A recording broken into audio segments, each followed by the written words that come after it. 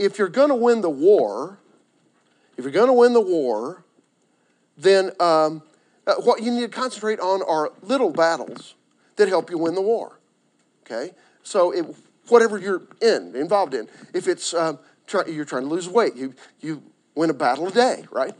If you're trying to improve your financial status, you win a battle a day over excessive spending or maybe over saving or something like that. So it's really true. It's kind of a general principle that if you can be effective in winning the battle, you'll probably win the war when the time comes. Now, we've been talking about for the last 3 weeks, this unit that we've been studying about talks about post-exile Israel. They've come back to Jerusalem, and they've been tasked with the job of rebuilding the temple in that period of time. And we've been reading from Haggai. I've never done this much intensive study in Haggai in my life, and I've really enjoyed what he's had to share with us. We're going to meet a contemporary of his today, Zechariah. Like Haggai, Zechariah encouraged God's people to be faithful in completing the rebuilding of the temple project that had actually started 16 years before and started 18 years before and got stuck 16 years before the writing of these books. It just got stuck, got put on hold. And so they're going to say to them in some ways today that the achievement of this major goal of getting the temple built will be achieved by day-to-day faithfulness. Now I got to ask you, how are you doing at day-to-day faithfulness? Day-to-day faithfulness and devotion.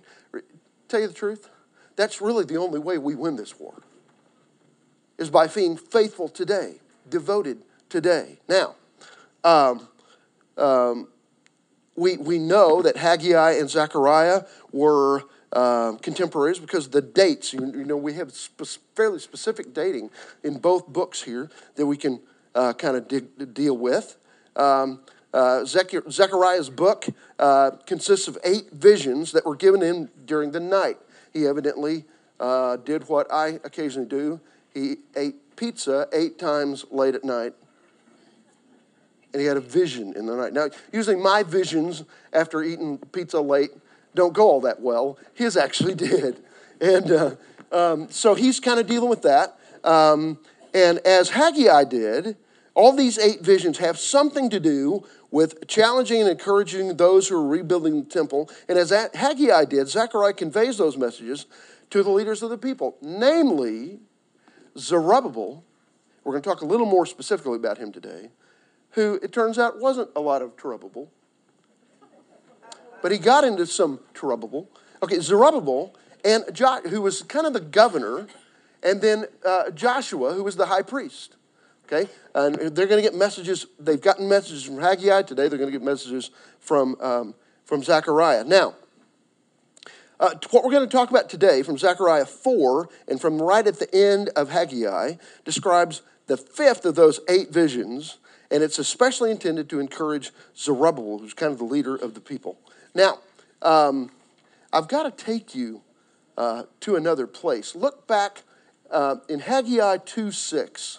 We looked at God, if you're just going to look at it for a second. God says, I'm going to shake this place up. And we talked about the fact that he probably wasn't talking about an earthquake there, even though we've had a few of those around here lately. He talks about he's going to shake this place up. Look at verse 21 and 22 as well, from right here at the end of Haggai. Speak to Zerubbabel, the governor of Judah, saying, I'm going to shake the heavens and the earth. So he says it again. I'm going to overthrow the thrones of kingdoms and destroy the power of kingdoms and nations. And I will overthrow the chariots and their riders and the horses, and their riders will go down, everyone by the sword of another. And then he begins with the message that he wants to say to Zerubbabel. I want you to go with me about 12 pages to the right in your Bible, to the first page of the book of Matthew. Okay, keep your finger there. We're coming back. The edge of the New Testament, the leading edge of the New Testament. Okay? And I want you to look at, you remember Zechariah and Haggai have both been encouraging Zerubbabel here. Look at verse 12. After the deportation to Babylon, Jeconiah, by the way, I didn't ask anybody to read this. Jeconiah became the father of Shealtiel. You heard that name? We've mentioned that a few times. And Shealtiel was the father of Zerubbabel. So this is the list of kings. Zerubbabel actually is in the lineage of kings here. If it had been a different political day, he could have been a king. So after the exile, here's the list. Jeconiah became the father of Shealtiel, and Shealtiel became the father of Zerubbabel. Zerubbabel was the father of Abihud, and Abihud the father of Eliakim, and Eliakim was the father of Azor. Azor was the father of Zadok, and Zadok was the father of Achim, stick with me, and Achim the father of Eliud. Now sometimes reading through genealogies kind of helps. I'm going to get there. Eliud was the father of Eleazar. Eleazar was the father of Mathan. You've heard that name before. Mathan was the father of Jacob. This is a different Jacob than a couple of thousand years before. Jacob was the father of Joseph, the husband of Mary, by whom Jesus was born, who's called the Messiah. Our friend Zerubbabel was in the line of the Savior. All right? Really important character when you get to thinking about it in that context, right? Is the world going to be shaken up? Oh, you bet. And it's going to be, in many ways, through the lineage of Zerubbabel. Now, Bob, I think I've set you up enough. Would you read verse 23 right at the end of Haggai for us? That day, declares the Lord Almighty, I will take you, my servant Zerubbabel, son of Shealtiel, declares the Lord, and I will make you like my signet ring, for I have chosen you, declares the Lord Almighty. Okay, now, the governor, Zerubbabel, you and I might call him a king, is now referred to as my servant by God. Now, how important is that? Well, it's the same reference. I put a couple of references in here. You can also find some to King David. When they talk about Moses after his life, they're going to call him the servant of God, or God is going to call him my servant. When Joshua passes from the scene, he's going to be called my servant. This sounds like it's really, really important here. Now, at issue here is a ring. What kind of a ring? A signet ring. Not a bathtub ring. That's something else. That's what you get when you put the 2-year-old and the 4-year-old in the bathtub. You get a bathtub ring, right? This is not that kind of ring. This is a signet ring worn typically on, I've got one from seminary that I don't wear very often. I just wear it when I don't know why I even ever wear it, but it's got an imprint there. A signet ring for a king implied authority. In fact, a signet ring was used as kind of a signature. That's why it was called signet. In fact, when an ancient king or even a medieval king would need to seal a proclamation, they would put on it wax or paraffin to seal it, and they would press into it their signet. And what validated that proclamation was the king's imprint from his signet ring on that document. So it indicated authority. Now, if I took you over to Jeremiah 22, you would read a story about, actually, it was Zerubbabel's grandfather.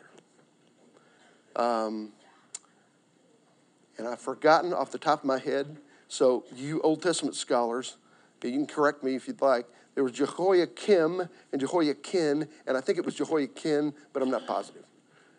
Would have been Zerubbabel's grandfather. Jeremiah says, on behalf of God, Jehoiakim was doing such a poor job and was so corrupt that literally Jeremiah has to deliver the message to the king from God. I'm going to take your signet away from you.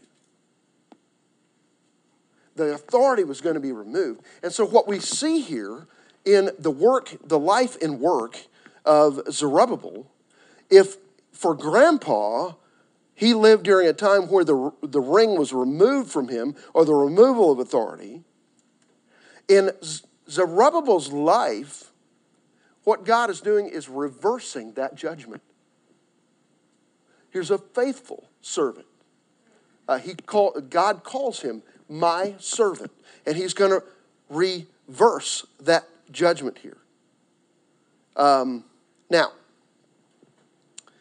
what we got to remember is there's also a reversal of judgment where you and I are concerned in the life and ministry and work and death and resurrection, if I did the math right, of Zerubbabel's 10 greats grandson. The ultimate in reversal of judgment is in that act, is it not? So Zerubbabel's kind of setting the stage here. I love this thought that the ring that was taken away from the king is now removed. The authority is replaced. And I love the thought, extrapolated 2,000 years from, certainly 500 years from this scene, and 2,000 years for you and me, that what Jesus does in my life is he replaces the king's signet on my finger. He reverses judgment. Peter's going to call you a priest and a king. You're Zerubbabel and Joshua all wrapped up in one. And you have the authority that the king has given back to you. It's pretty important, especially in the light of what we're going to talk about next. Now, Bob, since you only read one verse. Yes, sir. When I read this, I will make you like my signet ring. In other words, it's like the mark of God on you, per se. Ultimately, in my heart, I have been given the authority of God to do what he needs done. Bob, not what I need done, but literally, you and I have become his signet ring in some ways. How wonderful is that image? Okay, now, Bob, I'm going to ask you to go, just turn the page to Zechariah, all right? Go to chapter 4 and read, if you would. Let's start by reading about 7 verses, okay? Go 1 to 7, if you would.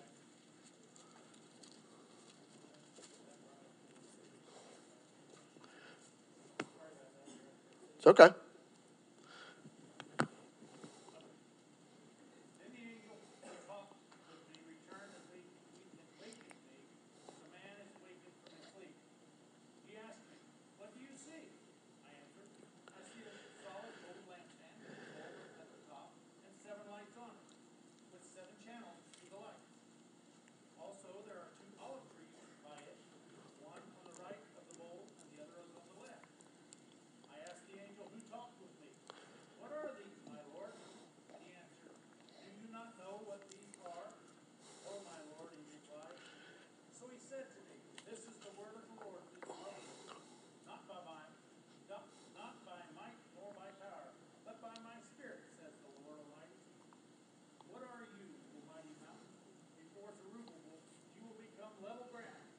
Then you will bring out the capstone and shout, God bless it, God bless it." This is just wonderful stuff. Let me start here, and then we'll kind of carry on through. Now, what the picture you've got to see is of an angel who's kind of Zechariah's tour guide in these 8 visions. We're in the 5th one, okay, and in this one, he shakes him awake. Now, we think that either the vision came while he was sleeping or that the angel would wake him up because he was so exhausted after one of these visions, he went back to sleep. So he wakes him up again, and he says, "I got something to show you." And he shows him a lamp, but it's no ordinary lamp. That's what goes in your blank. No ordinary lamp. Now, what you need to envision is a Jewish menorah, okay? Get that in your head. You know, it's got a central, it's a one candlestick with 7 different, what you and I would literally call lamps on it, okay? Now, this one, though, is fed by a bowl from which comes 7 channels that are feeding oil into those 7 lamps, Okay, that's kind of the picture. This is just no ordinary run-of-the-mill lamp. Hey, the people of God have never seen a menorah probably before. Okay, now, but the question is, as Zechariah kind of gets that, but the question is, there's olive trees flanking this, and he's trying to figure out who the olive trees are. So he asked early on, who in the world are these olive trees? And God doesn't answer him yet. I'm not going to answer you yet either. We'll get there in a minute. Okay? Who are the olive trees? Now, the oil for the lamps, okay, we got to go a couple places. In fact, let me stop just for a second to assign some verses to read. Steve Blair, would you mind to go to Isaiah 61:1? I always pick on Steve for the stuff that's hard to find. Isaiah 61:1. Somebody else find Acts 10:38. John, would you do that one? Now, John can find the hard stuff too, but okay. All right. And then if somebody would prepare to be over at Matthew 13, and we'll go to 31 through 33. Somebody do that? Thank you, Karen. Great. Okay, here we go. Now, what I want to submit to you, the idea of, is that in the Old Testament, okay, in the Old Testament, oil, every time it's mentioned, we're not talking about Beverly Hillbillies oil here, okay? We're talking about olive oil, okay, not black gold Texas tea. We're not talking about that. We're talking about olive oil. Olive oil, remember there are two olive trees. We're going to kind of identify them in a little bit. Olive oil always represents, it seems to me, in the Old Testament, the presence of the Holy Spirit, of the Spirit of God. So what I want you to write in that next blank is that the oil for the lamps symbolizes God's, and would you be careful here, God's Spirit. But I want you to, when you write that word, I want you to capitalize it.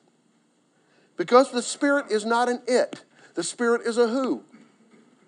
The third member of the Trinity. Okay? Now, it's interesting, this idea of anointing, we're going to try to kind of get into, okay? Let me read verse 4 and 5 that we kind of skipped here. Actually, he did read those, okay? So you get the idea here. There's an anointing involved in here. And this idea of anointing is always associated with God's Spirit. Look at verse 5. All right? Look at verse 5.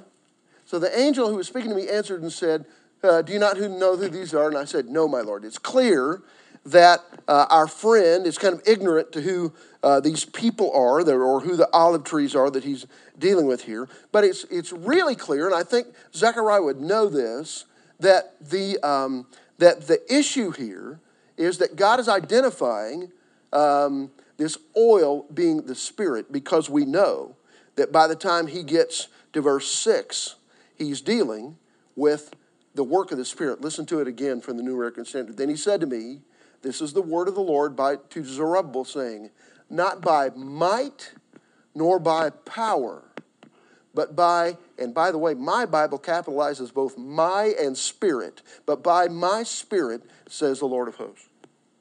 Is it going to be chariots and horses that gets this done? No. Is it going to be human strength? No. It's going to be the Spirit, capital S, of God that accomplishes anything that God wants accomplished. Okay? Vance Havner, a great evangelist from a former day and a theologian, once said, if the Holy Spirit of God were to be removed from today's church, 90% of its work would go on unhindered. Isn't that interesting? That's a sobering thought. If the Holy Spirit to be removed in today's church, 90% of its work would go on unhindered. What he was saying is, we try to do way too many things in our own strength. Not dependent enough on the Holy Spirit, capital S, of God, who really accomplishes the work. And so he's bringing this encouragement to Zerubbabel, saying, it won't be by might, not yours or anybody else's. It'll be by my Spirit that this gets done. Now in verse 7, he begins to talk about a mountain. And what I want you to catch as you read verse 7 is the mountain represents obstacles. Okay? An obstacle. Now, Steve, would you read Isaiah 61:1? The Spirit of the sovereign Lord is on him, because the Lord has anointed him to preach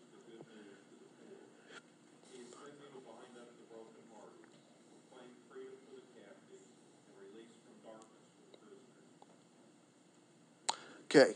The Spirit of the Lord has anointed me. Catch that?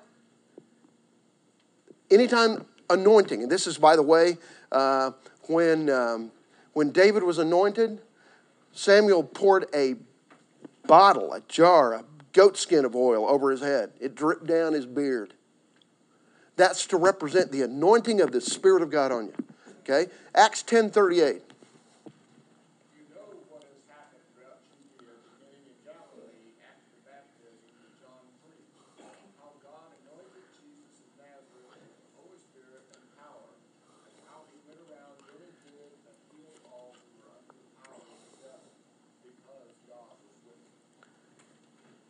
Jesus had that same anointing constantly, never out of relationship or out of communication with the Spirit of God. Now, they face a mountain. What's the mountain?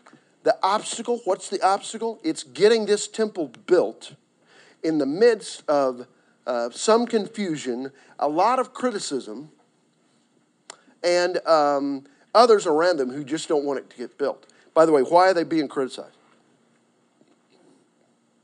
You remember?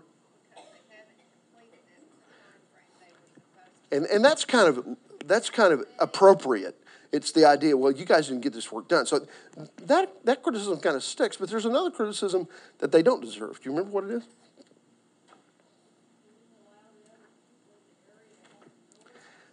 They really didn't as much as they probably should have, Cindy. But I guess what I'm driving at here is, you remember, this temple isn't going to be as cool as the former temple of Solomon. Not as big, not as lavish. And so the people, as they're building it, they're saying, look at this hovel of a temple by comparison. You remember, there were those in the entourage who would have been living still before Solomon's temple was destroyed. And so they're comparing the two, and they're saying, you know what, your little piddly temple is no big deal. God's going to address this in just a minute. But you need to catch that criticism. So what he's saying to Zerubbabel, and later to Joshua, is he's saying, your work is significant. Don't let these obstacles stand in your way. By the way, Bob, when you read the end of verse 7, I think you're reading from the NIV, and I think it said, God bless, God bless. What does God bless it? Or what did it say? Okay, so the idea is, when I do what God has empowered me to do, through the power of the Holy Spirit, God is going to bring blessing. By the way, in the New American Standard, that word is translated grace. Grace. Wow. Yes, sir.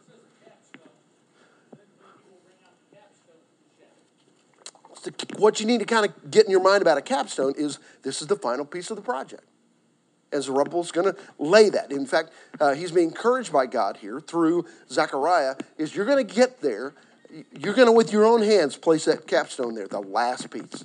Okay, now, let's read on a little bit. Somebody mind to go to verse 8 and read down through 14.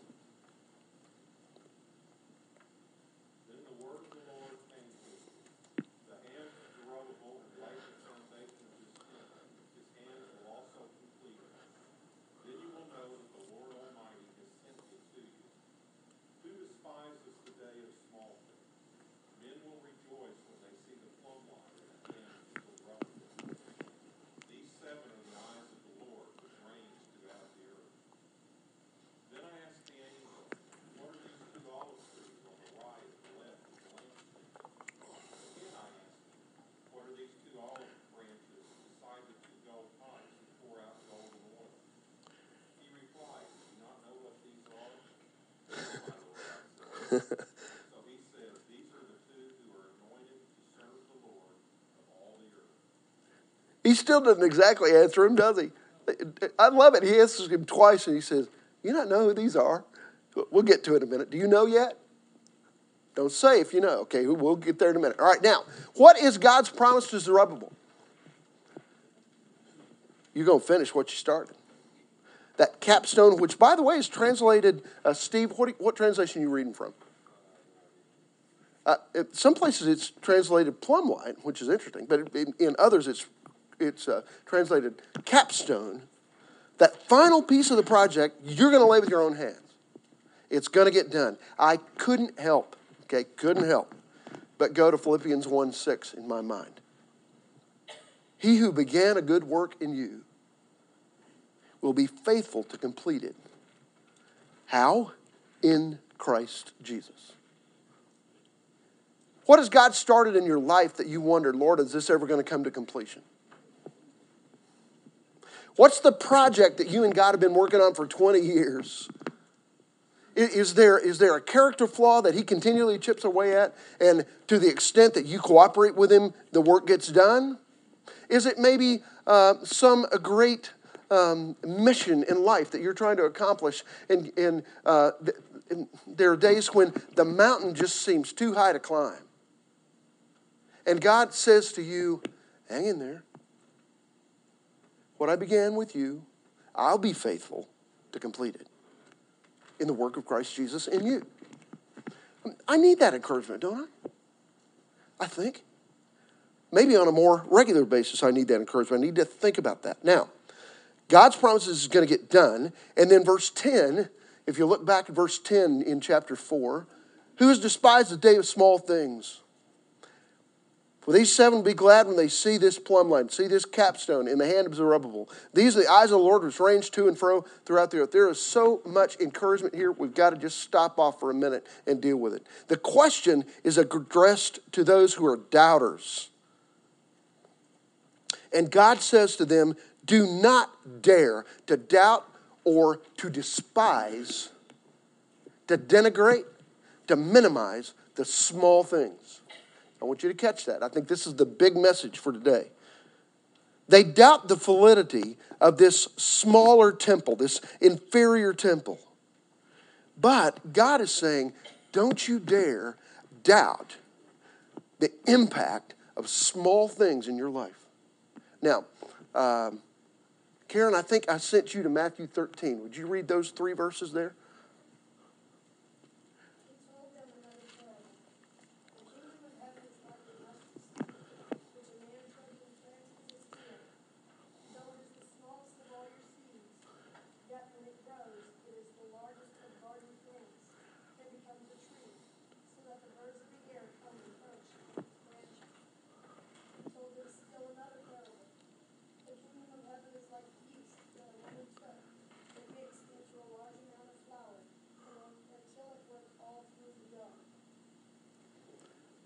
Jesus values the small.